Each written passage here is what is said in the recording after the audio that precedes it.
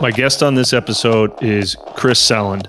Chris is the CEO of DipJar. This is the second time I've had Chris come on to talk. I just think he's such a clear thinker and somebody who has real experience in doing what he's talking about. So this episode is dedicated to working with investors. And Chris has real experience on starting businesses, raising money, and selling businesses. And I think he's a really valuable resource for us to have on the show. Hope you enjoy. Hey, this is Tom Sullivan. Thanks for listening to Forging Ahead. I'm breathing some new life into this project by inviting guests to come on and teach us about a topic that they know as well as anyone on earth because they've done it and are doing it today. These are the real deal practitioners. If you enjoy this, please leave a review on Apple or send this to a friend. Thanks.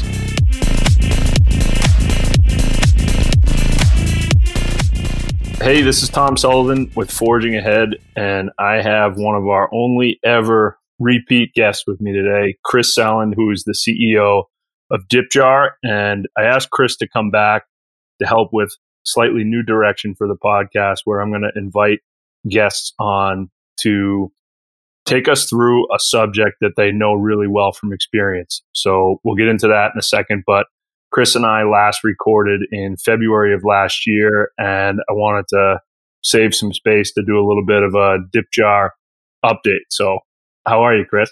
I'm doing well. Thanks, Tom. It's good to be back with you. Yes, since we last, we've spoken since, but since we last recorded in February, a lot has changed. So happy to give an update. So what's going on? I guess take us through. Obviously, there's a lot of crazy shit going on in the world, and how has that impacted DipJar? And I guess take us from maybe at some point last year until today. Yes, there is a lot of, I'll say crazy stuff, but you're the host, right? Even more so this morning. This is, geez. What a day. It's never ending. What a world, what a week. But anyway, not to get into all what's going on in the world. In terms of our business, yes, you and I last spoke in February when we had actually just moved into our new offices in Cambridge, or actually, I think we were still moving in February.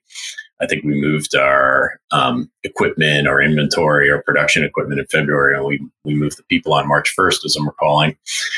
And on March 10th, the world changed dramatically. I mean, it was changing already, but I think that was the day that Mark Cuban was sitting at the basketball game in that infamous clip when he got the news that the NBA was canceling and everything was canceling. And so we wound up shutting down our office about 2 weeks after the people moved in. I think we shut it down on the 10th, as a matter of fact. As you know, DipJar sells to primarily the nonprofit space for fundraising type applications. And so that's really what our business is all about. And of course, what a DipJar is, the physical DipJar, it's designed to be used where people gather at events and fundraising events and in lobbies and places like that. So that business really pretty much came to a stop in March. So we needed to decide what to do. We were in the middle of, gearing up for a good spring. We had purchased a lot of inventory and things like that. And so we had some decisions to make, some hard decisions to make fast. We went through all the SBA programs, so on and so forth. But part of what we did during that time was we also reached out to some partners. And I know you and I talked about partners when we talked in February. And I sort of ironically remember talking about kind of, having these discussions earlier so that, if suddenly something happens, you can get there. And there was actually more than one, but one in particular, one of those conversations was, if you guys are interested, we'd be interested in acquiring the business. And so basically we found somebody who wanted to buy the company, and, myself and the board went through, probably took 60-ish days to go through kind of full evaluation. There was an offer made, and we decided to do it. So we sold the business. The deal closed in mid-June. And, we didn't do a big press release or anything about that. It was just basically a change in ownership. I mean, honestly, I know every time there's any kind of financial investor deal, new investors come in, it wound up being an investor group that included some executives from that partner company I mentioned, as opposed to the partner company itself that bought us. So we're still running the business the same way, just under new ownership, essentially. And, it took a lot of time and effort and work, and we had to scale the company down to kind of get to that point because, the business wasn't able to support a full team. I mean, at one point we were down like 80% in terms of the people we had on January 1st. But now we've hired some of those folks back and we're building back. So anyway, the business is recovering. I would say since about after Memorial Day, it started recovering. It's still very much in recovery. I would say net, it probably set us back to like 2018 in terms of like where we are on our revenue curve, but we're back on sort of the same trajectory. Obviously a lot unknown with the impact of COVID, how long this is going to last. But there were some events in the summer, golf outings and such, outdoor events, some DipJar use. And then the other thing we did, which actually we're not formally announcing until next week, but by the time people hear this, I guess, we also created a virtual solution. So there is now, we were calling it a virtual DipJar, but now we're actually calling it Spark Virtual, because we want to distinguish it because people know DipJar is a physical thing. But our virtual solution is going to be called Spark Virtual. We initially called it DipJar Anywhere. Basically, it's an online DipJar. But now we've got a way that organizations can take donations online. And that was something we were kind of planning to do anyway. We accelerated it over the last couple of months, so it's fully built. And next week, we're kind of announcing it to the world. So it puts us in a new market, creates some new opportunities. So from that perspective, we're actually pretty excited about it. But obviously, it's been a crazy odd year. But that's the update on the company. We are still here. We are still called DipJar. Our legal name is actually slightly different now because we're a different corporation from a legal perspective and a tax perspective and all that. But the company's the same, although we're working on some branding things around that too, because, as mentioned, DipJar is kind of not just the name of the org, but a physical thing. Now that we've got virtual solutions, we're looking at some things from a marketing perspective there as well. But, it was, I guess the last thing I'll say on a more personal note, it was certainly painful having to lay people off, but, it was just a necessity. I'm gratified we've been able to hire some of those folks back, other players on the team, or people on the team, I should say. They're people, players, but who either we weren't able to hire back or had other offers. The job market is recovering. Some other people found other employment. I've been glad to be a reference for some of them. So I would say most of the team has landed in a good place and some of them are back. And like I said, we're kind of building the org back at this point. So anyway, I feel like I'm repeating myself now, so I'll stop there, but that's the update on the business. I guess 2 questions to close that out. Is there any other period in your career that has been more challenging from a leadership perspective than what's gone on? 2008 was certainly very challenging as well, for different reasons. I was with a company at that point called Soundbite Communications, who had actually gone public in late 2007. We were one of the last companies at the IPO window in 2007. And Soundbite was a fun ride until we went public. And it was almost immediately after we went public that, the market started falling apart. And just to make it even more interesting, our primary market focus was credit.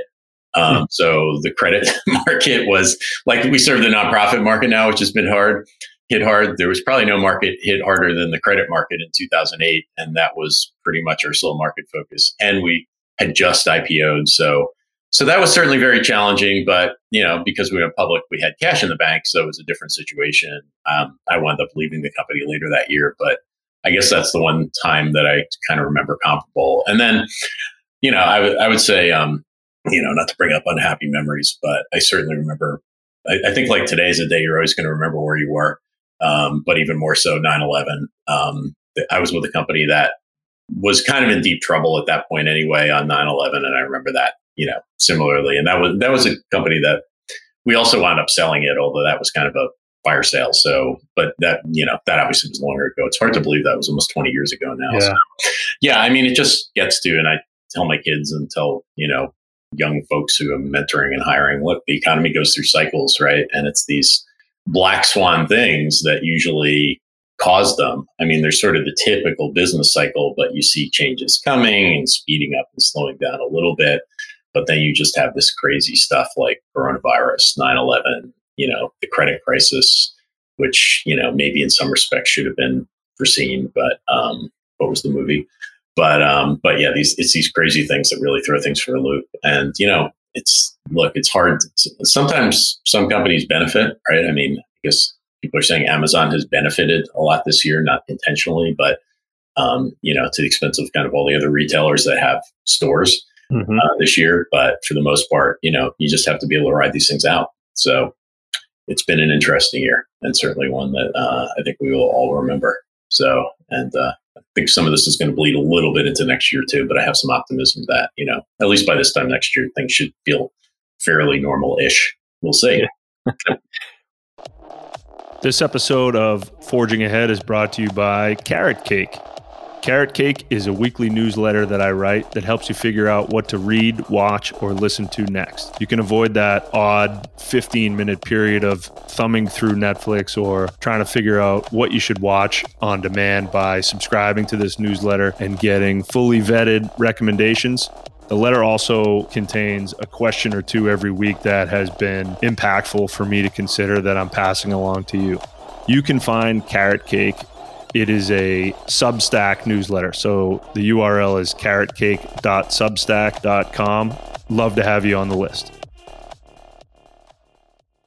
What about one of the big things we talked about last time when we recorded was go to market? Does the development of Spark Virtual, does it open any potential new directions? Are you still going to be chasing the same style customer?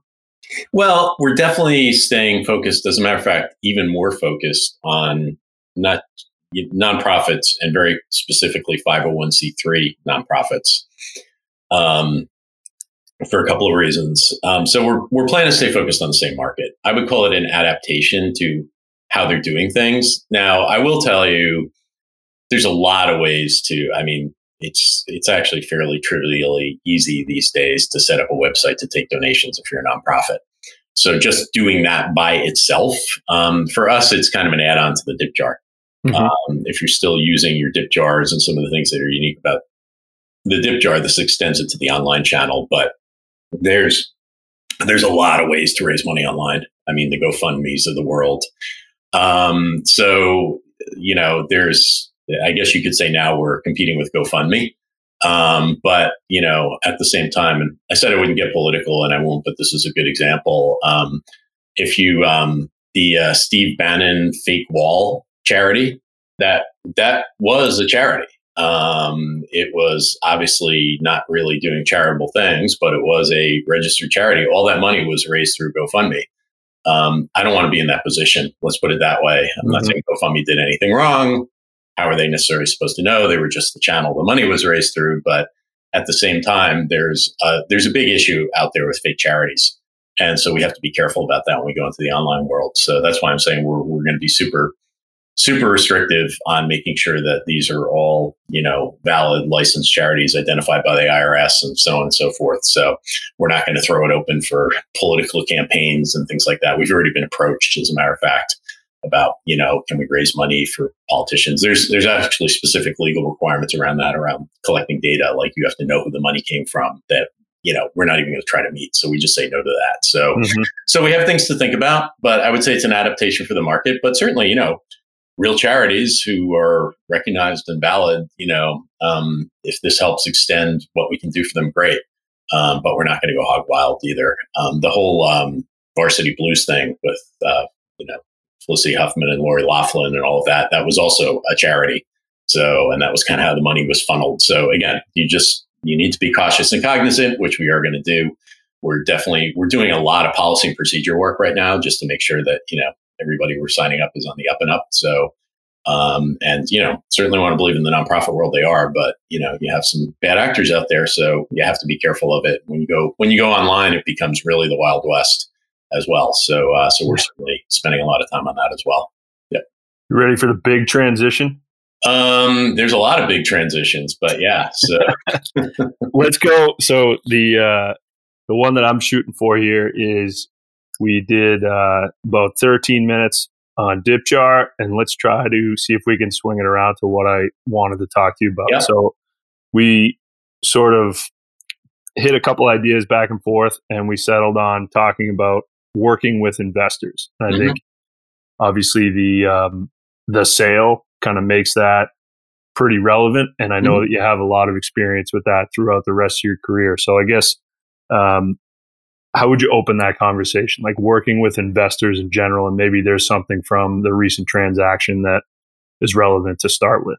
Yeah, well, I do think, this was sort of a special situation what happened this year. And, I had a great working relationship. I mean, I've been lucky to have a great working relationship with both my old board and investors and my new board and investors. And they're two different groups of investors. But I think for listeners of the podcast who are just, how they raise money, there's probably not a lot of super interesting stuff there. Okay. I mean, I think there's some things in context. Like, I think, being upfront with your investors, being honest. I mean, honesty sounds so Boy Scoutish. That's not my point. But, disclosing when there are issues, those sorts of things. So there's some general comments, but I don't think there's much specific to what this year's been through that's going to be generally applicable from a startup out there who is looking to raise money, which I think is the primary audience for this podcast. But, I would say that, working with investors certainly requires transparency. It requires honesty. It requires being forthright. A lot of it's about relationships. One of the things, and I feel like we might have talked about this back in February, maybe it's a good place to jump off, is that, even if your investors are your friends, and I both did and do consider myself friends with some of my investors, they're not there to be your friends. They're there for reasons pertaining to their business. And if they're a venture firm or private equity firm, in a lot of cases, they're there to represent the interests of their investors. They have funds and they have investors in their funds. So it's really important to sort of draw those lines. So that might be the best way, I guess I could sort of transition from like what we've been through this year to more generally working with investors is, one real key to working with investors is understanding what their motivations and motivators are and making the assumption that they're your friends, even if they are your friends, is dangerous. And understanding their motivation and what they care about and why they care about it is really, to me, key to success. I think it certainly was for us. I mean, by the way, I should also mention that some of our investors, both past and current, are individuals. It's actually their own personal money. We've also had that situation as well. So it might not be a fund, but it might be. It really depends who you're raising from. I mean, if you're raising from angels, that tends to be the case, right? Angels, it's their own money, as opposed to VCs. VCs are managing a fund, and private equity and such, and so they're representing other investors behind them. So I want to come back to see if we could do like a quick glossary of the different types of investors. But before we do that, the language of working with investors for like somebody who's a brand new startup founder. I bet some of the things that you even just said, angels versus VCs and people raising funds, where would you point somebody to learn how to speak this language if they didn't go to business school or if they are just kind of getting started? Because it can feel like a different language. And some of the stuff I sent you on cap tables and pre and post money and valuation and LTV, like how would you advise somebody to learn some of that stuff? Well, I would tell you, I went to business school and we got an MBA, and they don't even teach much of this in business school. Business school tends to be more about bigger companies. Now, yes, I know business schools tend to have entrepreneurship courses and such where they teach some of this as well. So I'm not saying you're not going to learn any of this in business school. But I would sort of point to two places. I would say, first of all, there is a ton of good stuff online. But I would also say, and I'll say this for both of my examples, there's quality as well, right? There's so much quantity that you have to be careful about quality. I would say that certainly there's a lot of good venture blogs out there, places you can research. I think two of the best ones, absolutely, Brad Feld and Fred Wilson. Fred Wilson has the AVC blog, and then Brad Feld is Feld Thoughts. I think they And then some of Brad's associates as well, because I think he's with Foundry Group now, or at least he was. I think he still is. Some of the Foundry Group folks do good blogs as well. Brad also wrote. I know Brad a little bit. That's why I guess we're kind of on a first name basis. But Mr. Feld, he wrote a book called Venture Deals that has been updated a few times. That's available on Amazon. That's pretty comprehensive in terms of a dictionary of all these terms and such. And so that's a good place to go. So I do think, that some of the best VCs are very generous with making this kind of information available online. So there's plenty of stuff to read. And I think if you started with Brad Feld and Fred Wilson, they are certainly venture investors as opposed to angel investors. Angel investing is a slightly different animal, but there's resources out there that talk about that too.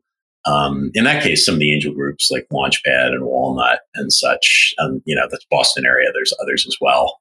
We worked with Walnut pretty closely last year. Like Christopher Mirabile, he has a blog, Mirabile. I forget what it's called. He's one of the principals in Launchpad.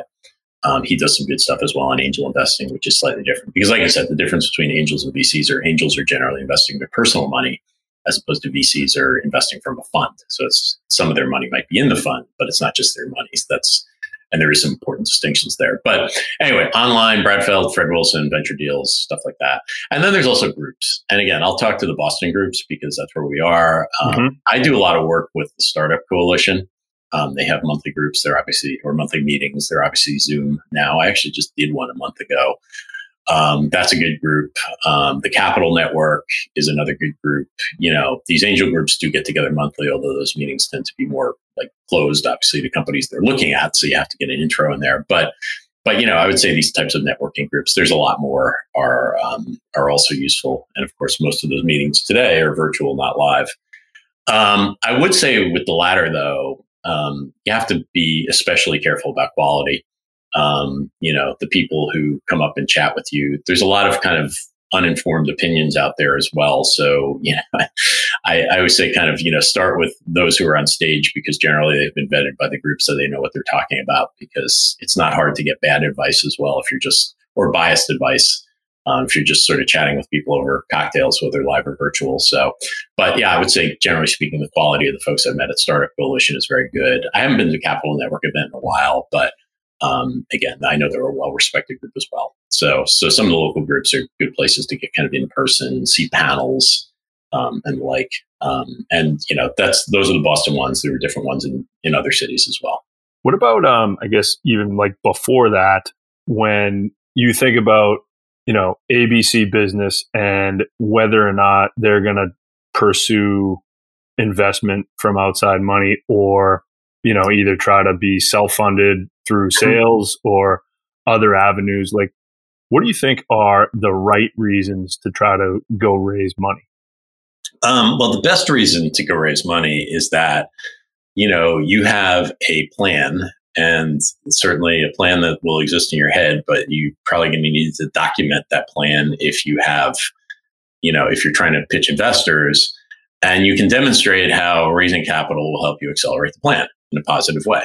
So, we created this thing, here's how we're going to sell it, but I need money to hire sales, invest in marketing to go sell it. Or, it might be this thing I need to build and I need this much money to build it.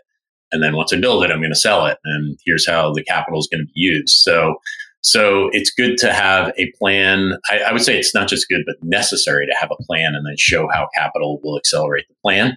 I would say it's even better to have traction against the plan. So the more progress you can make from a bootstrapping perspective, the better off you'll probably be, particularly if you're a first-time entrepreneur.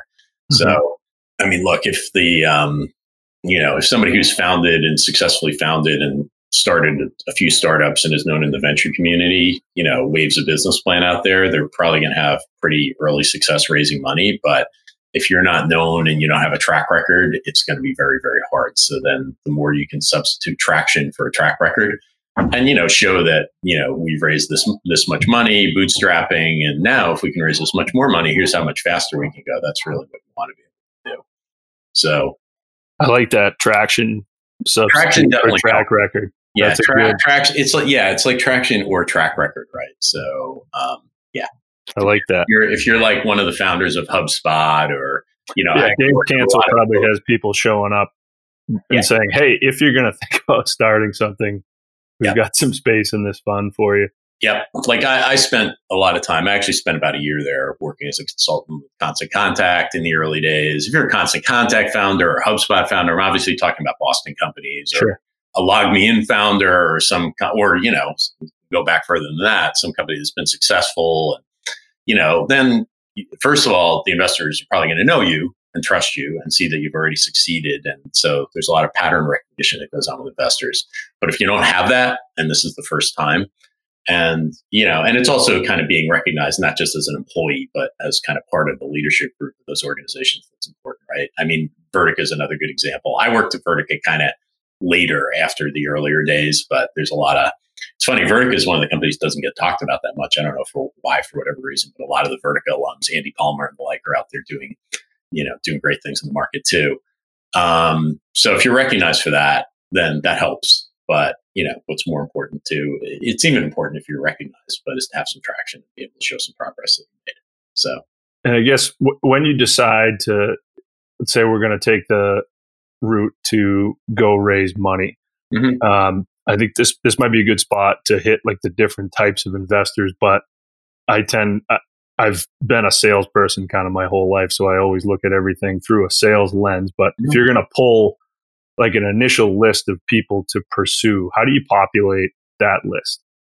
Yeah, there's a bunch of ways you could do it. I would say one thing would be to look for companies like you, and look at people who've invested, particularly if they've invested successfully and made money in companies like you. Now, that could be a couple things. That could be in your market space, like, Tipjar, we sell to nonprofits. So, I'm not looking to raise money right now. I actually am in the middle of a raise, but it's a long story, so I won't go into details. It's kind of in the other category.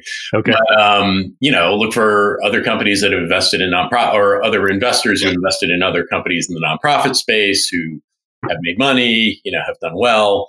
So that would be, somebody who's kind of invested in similar companies. Stage is also very critical, and that plays a big role in type, right? Because in sort of pre-seed, there's a common acknowledged, and there's no hard and fast rules around this thing about sort of, bootstrap and friends and family kind of go together, right? That's either you're putting your own money in or you're calling your parents or what have you. And, and then there's kind of the, pre-seed and pre-seed stage. And that's oftentimes when you're dealing with angel investors, although there are certainly small funds that tend to focus. There are big funds too, but generally speaking, because that's still very, very early, they might not be small in amount of money, but they tend to be smaller in terms of the number of partners and so on and so forth. And then you get into ABC round when you get into like the real VC world, and start getting into private equity these days too, which to some degree VC is just a type of flavor of private equity.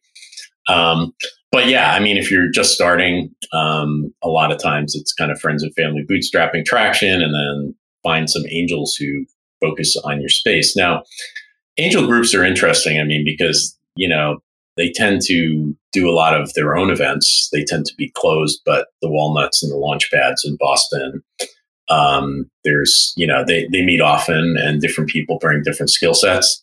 And so like if they were going to, like I actually, as I mentioned, I went with Walnut last year when we were recapitalizing. And, there were some folks at Walnut. There was a couple of people that I knew, which was kind of how the door got opened. A guy named Ben Littauer in particular. Ben and I have worked together in the past, so I knew him. So that was the initial connection. But then there was also people who knew our market, and they shared their knowledge and expertise as well with some of the other angels, and some of the other angels wound up coming into the deal. So, anyway, I guess it's market based or stage based, and find investors who either have done or are looking to do, because sometimes investors will kind of hang their flag out there and saying, we're looking for, particularly funds like VCs, they're always looking for deal flow. So they're going to make it known that, if like Tipjar kind of, it's not how we position ourselves anymore, but we used to be an IoT company. You could still call us an Internet of Things company. There are certainly, if you're starting an IoT company, there are certainly investors out there, like one of our former investors, Bolt, would be a good example, who invest in IoT companies, right? So, go talk to them. And then the other thing I would say, because again, I'm kind of getting long-winded here, sorry for that, but I would try to find a way in, because a connection certainly helps, particularly if you're just starting out. And the goals of the investors, like, depending on the style of firm or whether somebody's cutting a check from their personal funds versus funds, like, yep. Early in our conversation, you mentioned like trying to understand like the incentives or the motivation when somebody's going to invest in your company. Can you say a couple minutes about that? Yeah. Look, investors want to make money. That's why they invest, right? But the question is kind of how much money versus the risk profile. I made a statement earlier that VC is essentially a form of private equity. I don't know, some people might argue with that, but I think it's correct because it's private capital. But VCs tend to have a, very high, they invest in high risk companies, but because of that, they demand a high return as well. They need a high return because I think most people probably know by now, it's certainly been said so many times over the years that, VCs make the majority of their money on a very small minority of their investments. It's like 1 in 10, but then that 1 in 10 has to give like a 10x return or a 100x return to make up for all the other ones that failed, right? So you have to have a Google or an Amazon or, some similar kind of highly successful company, maybe not that successful, but pretty damn successful in your portfolio to make up for all the other ones who don't go out of business. And that's what kind of defines what a VC is. And and why that's important is because, and this is like, again, I feel like we might have talked about this earlier this year and other points in my career, I wouldn't necessarily say it applies now. You start a company, you take money, and then you find an exit, a buyer or something that might be willing to pay you 2-3 times your money, which you're like, hey, that's great. And you as an early employee and a founder think that's a great deal. You want to take it. And then VC's like, no, we're not taking it. And that's where a lot of these issues come into play because for them, it's not worth it unless it hits a certain liquidity threshold, right? That is going to be acceptable for them and their investors, and they'd rather wait for a better deal to come along. So, and that's oftentimes where a lot of friction comes in. And, there's many stories of this over history, where, there's friction between the management team and the investors, and it tends to be over that type of thing because the thresholds, the expectations are just different. So the more you can understand that, the better off you are. Angels, the funny thing about working with angels, and I'm not saying I speak for all of them because they're all different. Obviously, they're investing their own money, but there's definitely angels out there who just like to sort of support the startup community. It doesn't mean they like to lose money, but they are maybe a little less rigid about making return and they're a little more trying to help. I mean, they're people who in essence are looking to give back to the entrepreneurial community and such. Like we were lucky enough in Dipjar to have Joe Caruso. He's a well-known investor in the Boston area who he does a lot of investing. And I know, I don't know Joe super well because he invested before I got involved, but he's a good example of an investor who really is as much about supporting the startup community as he is about, making money. Although certainly wants to make money, doesn't want to lose money, but it's it kind of gets into their strategy for how they operate. So, is that what kind of breeds the sort of crazy language that you hear from entrepreneurs who decide to raise? Like, you almost have to go into those rooms talking about things in the billions instead of being a little more reserved. Like, being reserved in those rooms seems like it wouldn't serve you well at all. Yeah, well, I mean, how big could this get is certainly something that particularly, really all investors, I shouldn't say just VCs, will care about, right? So if you're going in, they're going to want to see it being a big potential market opportunity. It doesn't mean you have to be a big company today, but if you were successful along your plan, this could be very, very big.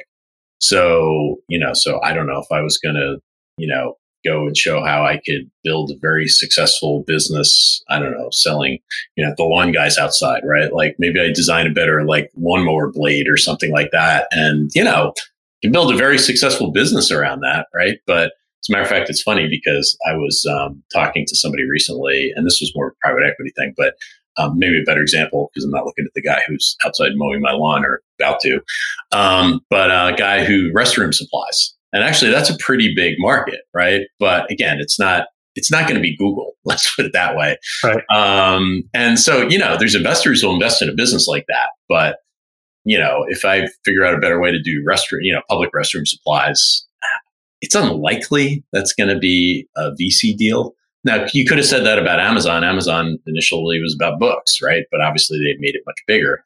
Had Amazon only been books and stayed books, of course they obviously didn't. But, so the size of the market, the size of the potential market matters a lot to how big this could be and whether this company has the potential to hit those kind of thresholds. So anyway, enough of the hypothetical example. But you get Yeah, definitely. Could we spend a minute on the relationship piece? I'd like to go maybe some specifics if you can on after you've raised, you have this period of time where you've taken money and you basically have signed up for some kind of a financial outcome that would be beneficial to the investors. So between those 2 points, there's a lot of stuff that happens day to day and month to month. Can you talk about how to maintain or deepen relationships with your investors, and maybe the flip side of what does somebody who's bad at that look like also?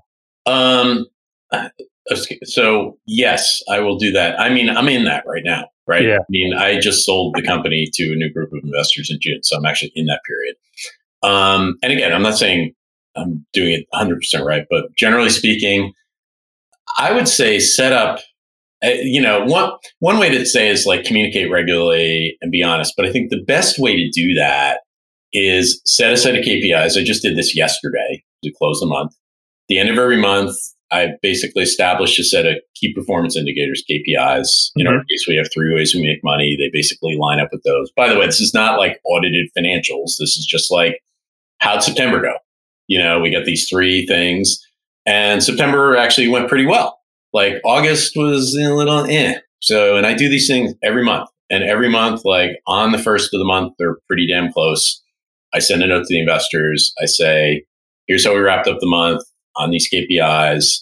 August was here's why I think it was a little bit of editorial. So you just get a regular cadence and you be transparent and honest. It was kind of painful to send the August note because, again, these people just invested in June.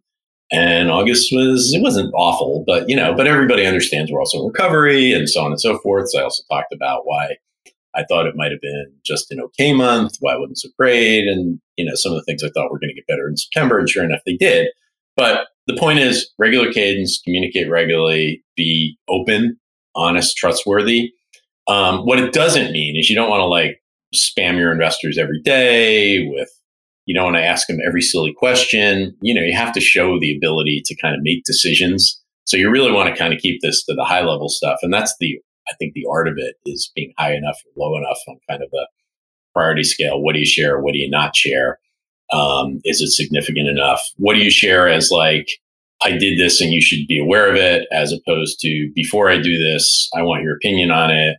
As opposed to before I do this, we need to vote as a board on it, right? I mean, there's kind of different levels of things there, and making those judgments is important. And again, it may not be as formal as a board, but certainly if somebody's got their money in, I think they have an expectation. So I would say set up a regular communication cadence, decide what you're going to communicate about, make it pretty much the same. That's why I was talking about the KPIs, so that it's not just the random note from the CEO who I put money into this month, but it's okay, here's the monthly report. And, I would say that for most investors, that probably helps.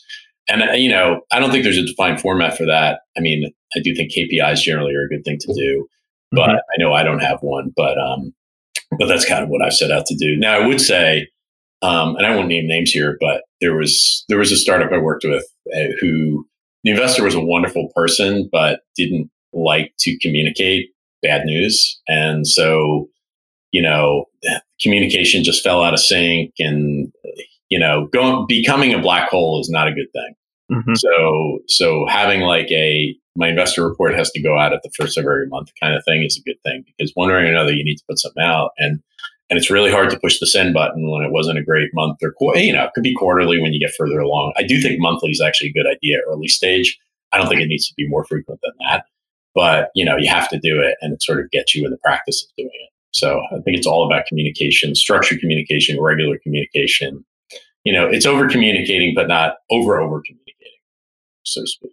What's the engagement like? I guess 2-part question would be, like, when you go out to raise, is there, like, do you know what you're signing up for from like an individual investor participation level? So my guess is that some investors, and this is just projection, I have no idea, I've never raised money, but some folks maybe like to roll up their sleeves and maybe like make intros and help out, and other folks just kind of want to be sort of silent partners and maybe advise at a higher level. Like, when you go out and raise, are you aware of that as you're raising, or is that something where on your third month of sending out your KPIs, you're like, this person, this man or woman is like really locked in and they respond every time? Like, can you say a little bit about that? Yeah, well, just to clarify for me, though, we're talking about kind of before they've invested or after they've invested? Because sort of transition to if you're pitching investors as opposed to somebody who's already invested. I would say the communication is quite different if they've already put their money in or if they're considering putting their money in.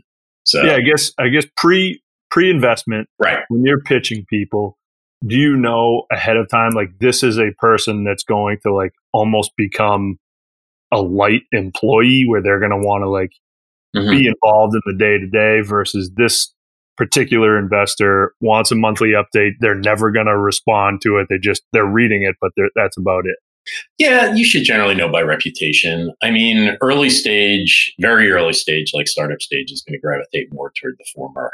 Most of the investors, I won't say all, but most of the investors who invest in very early stage companies are going to want to be hands-on because they're going to realize you need it if they have any experience doing it, at least some hands-on assistance. And again, that may just be like making a phone call to make an intro for you to a big account or a big partner or something like that. So yeah, I would say if you do your research, that stuff should generally be pretty obvious. And when I say do your research, I mean that goes beyond visit their website and see what their website says. It's, look at who they know on LinkedIn, who you know. Hopefully there's some connections, reach out to some of those people, scan the media for other deals they've done, see if, a lot of times investors aren't necessarily getting quoted in the press about their portfolio companies, except in the form of press release, but how they've sort of talked about it. So, and that should give a general sense. But in the early stage investors mostly tend to be pretty hands-on.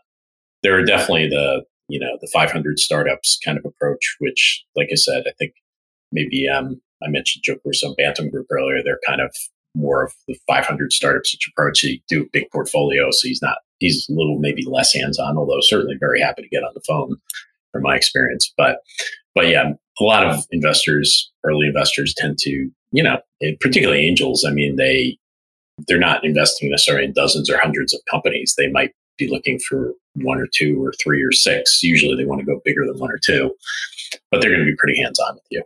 So, but anyway, I think the question you were also asking was around, pseudo employee. It's interesting because this kind of gets into early stage. I mean, one way of investing is obviously investing time as opposed to money.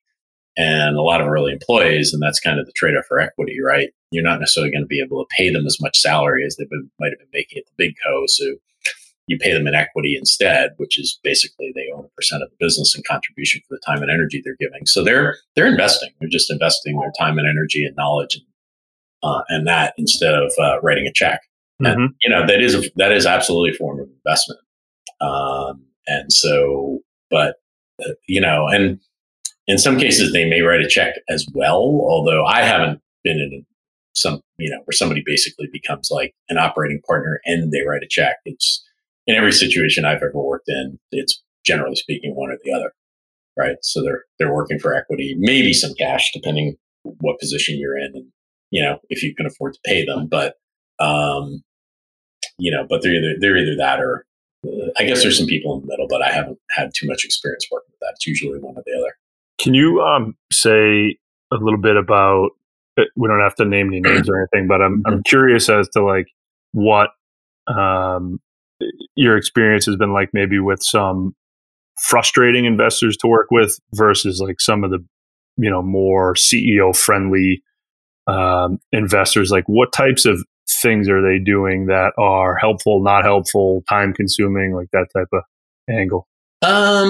Yeah, I mean, honestly, I haven't had too many really bad experiences, and I really haven't. I've had individual days where, I've had tough meetings and tough discussions, but I wouldn't say the relationship's been bad.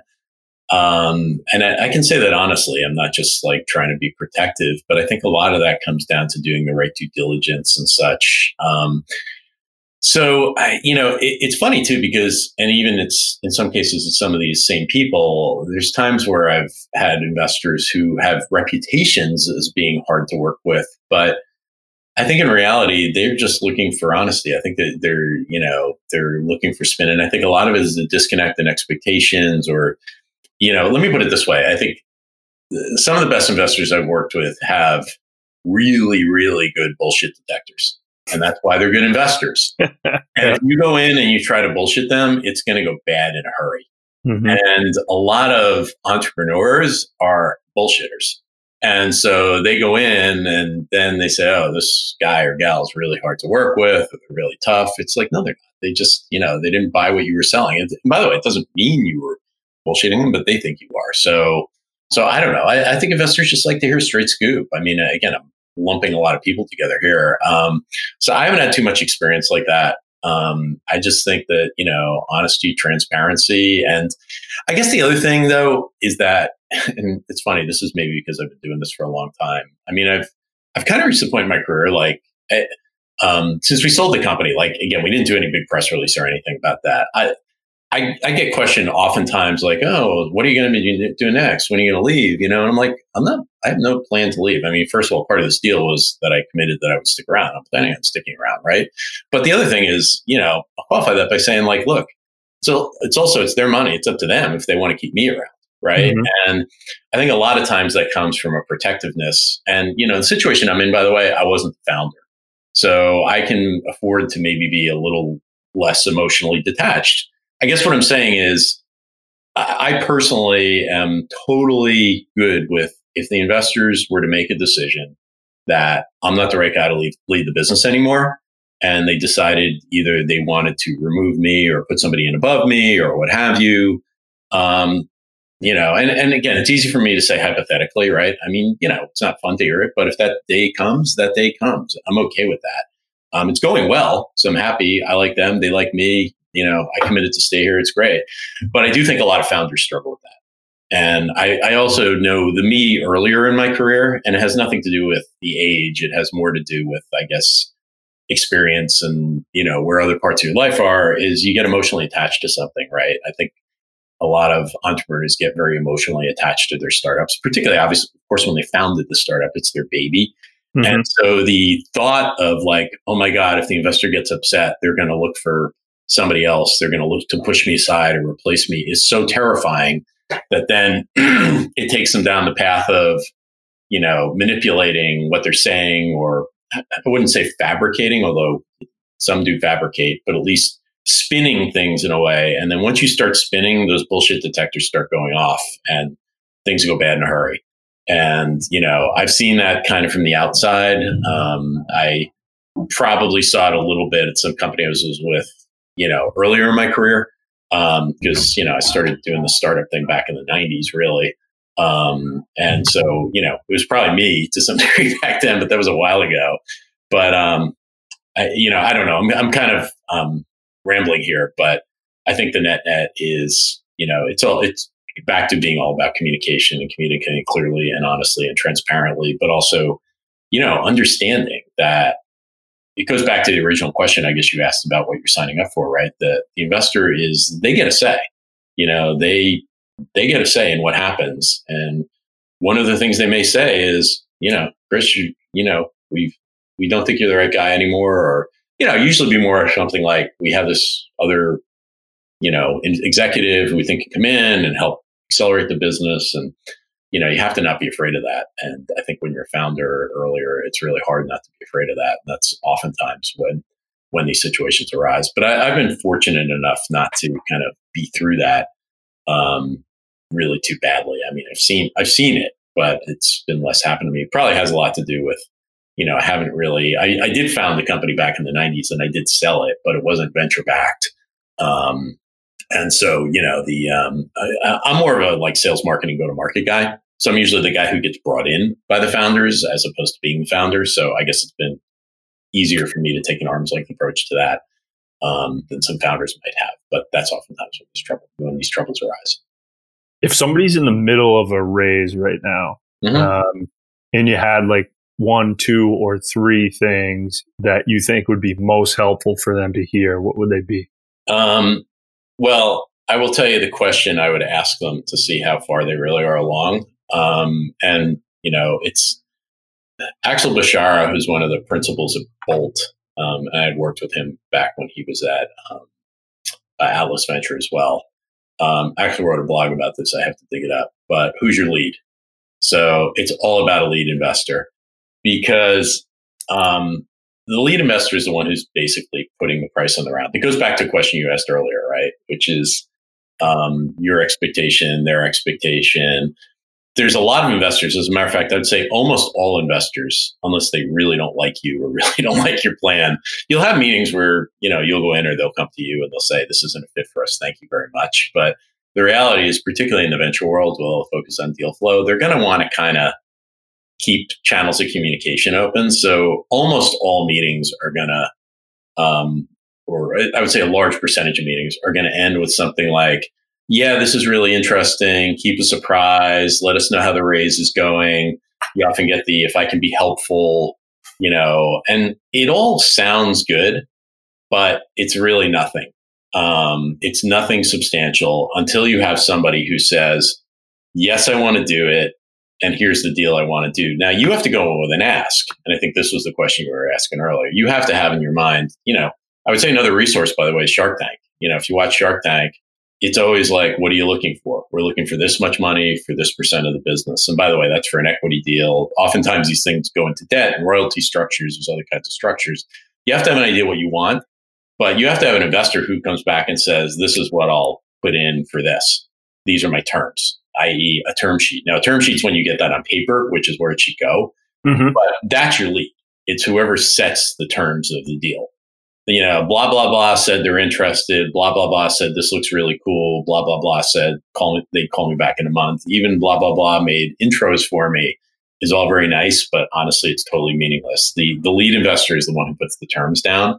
And there was, either they accepted your terms, which is possible, but unlikely, or at least some version of the terms, or they've given you terms that they're willing to do the deal on. When you have that, then assuming it's acceptable to you, of course, then you've got something. Then you can go back to all those other investors and say, now again, the term sheet is when you want to do this, when you actually have it in writing. And you have to realize term sheets, generally speaking, are non-binding. So it could still go away, but at least you've got something in writing that you can show people that says this investor is willing to do this deal, because investors usually like to bring in other investors as well to sort of, help from their risk return standpoint, because they're still getting the return. It helps, modify some of the risk profile.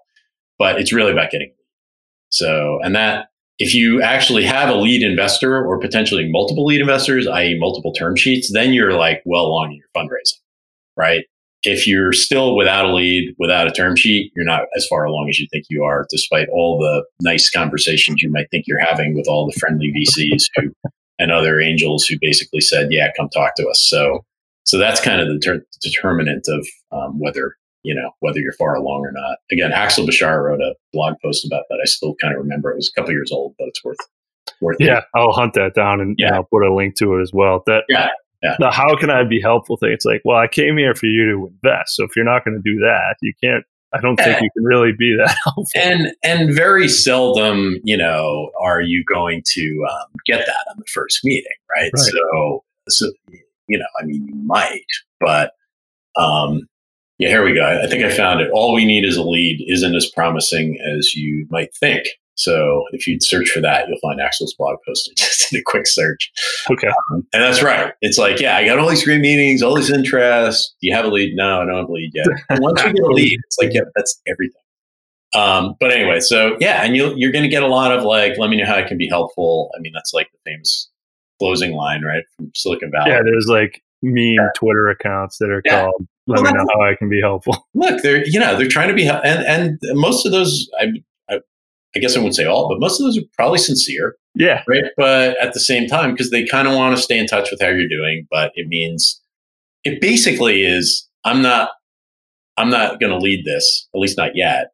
But when you have a lead, feel free to give me a buzz back, right? Because maybe I'll participate, because there's lead investors and participating investors, right? And so I feel like I'd want to hear that message way more than let me know how I can be helpful. It's like, go find a lead and then come back. It's like, okay, that's something I can actually do. They're not really going to say that explicitly generally, right? That's kind of what that like keep in touch, form keep in touch. Let me know if it can be helpful really means. So, and again, the other thing is, it's not even just about money or interest. It's also about time and bandwidth. Like, it's very, very possible, and I've seen this dynamic for sure, where investors are just overcommitted.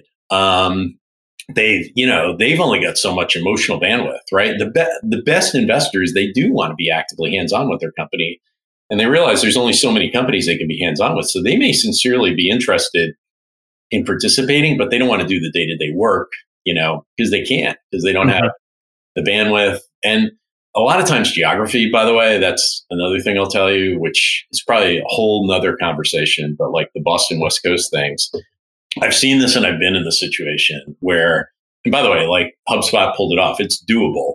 But, if you're going to try to raise West Coast money from the East Coast, now in these days of Zoom meetings and COVID, it might be a little bit different. That means every time there's a board meeting, the investor is going to have to get on a plane and fly 3,000 miles. That's a lot more commitment than driving to see the portfolio company that's 3 miles down the road from Menlo Park to Mountain View or whatever. It's probably not 3 miles, right? But that's one of the biggest challenges because, again, being able to get together live these day and age, it's a little different, but that has an impact too. So the amount of commitment and the amount of time an investor is going to be able to put in is, particularly in the early stages, almost as important as money. So they may be very sincere, keep in touch. I want you to call me back if you find a lead investor, but it's not going to be me, because if it's going to be me, I'm going to have to put a lot of, not just money in it and not just terms and risk and everything associated with it, but I'm going to have to put time in as well. And I don't have the time. And I've had plenty of those conversations over the year also. Yeah. So I blew by our stop at noon. That's okay. Yeah, I know. Well, it's my fault. I've been rambling. So is there anything you want to wrap up with? No, I would just say, look, I mean, I'm happy to kind of be available beyond this. I mean, people can find me on LinkedIn. I don't generally do like LinkedIn connections with people I don't know. I kind of value it, but you can use InMail and stuff like that. I mean, I'm always happy to talk to people. You have to be careful about advising because, that becomes a rabbit hole that can go pretty deep pretty early. But, I guess the other thing, we don't even have time to go there, is there's a lot of, it's interesting. VC's always been about equity. I would say, particularly if you've got any level of traction, there's some really interesting models emerging around debt, and people hear debt and they get scared for good reason, by the way, because debt means you have to pay it back.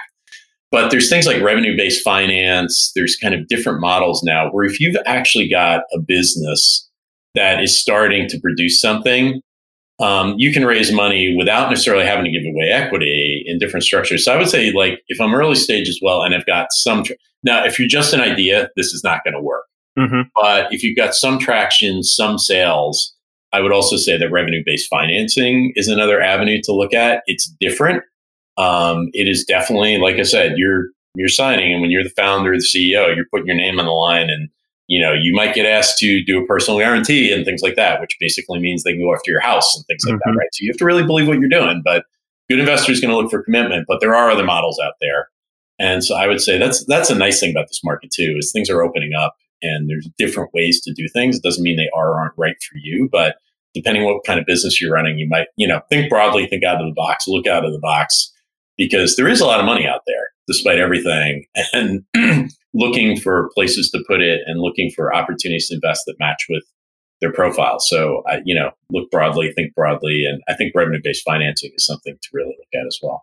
So. Yeah, I'll have to do some research there. I'm not even familiar with that, there's a couple good books on that have been written, and the names sort of escape me of who wrote some of those books. But if you go and you Google revenue-based financing, you'll see. Because if you actually have sales, there are alternatives to giving up equity that can be deployed in pretty early. I wouldn't say way early. I wouldn't say like the very beginning. But if you've got some traction, there are things you can do there as well that might be good alternatives. And sometimes they're more available early on, although, again, they may come along with a personal guarantee or something like that as well. So you have to be, of course, thoughtful about those things too. So, yeah. Well, let's wrap. Thank you so much. There's so much there. I got to go back and listen and start to pull some of the wisdom out. Like our previous episode, you had given that piece of advice that I had never heard about. Like, even when you first start a business, like make a list of 5 people that might be able to buy you or might be interested in buying you. It's like, it's so just kind of counterintuitive to the way that I think, but it's like, yeah, why would you're going to start a business. Why not start something that, like, there's no benefit and degree of difficulty. Like, you might as well pick something that's got that type of attractiveness. So I know that I'll go back and find some in here too. And I know I said this last time. It doesn't mean you're building it to sell it, but it means that, honestly, that it's very related to kind of what happened to us last year, right? Was we got to a point where we kind of needed to think differently and, picked up that list, and that ultimately did result. So, yeah. Awesome. Well, thanks so much, Chris. I'll talk to you soon. Always a pleasure.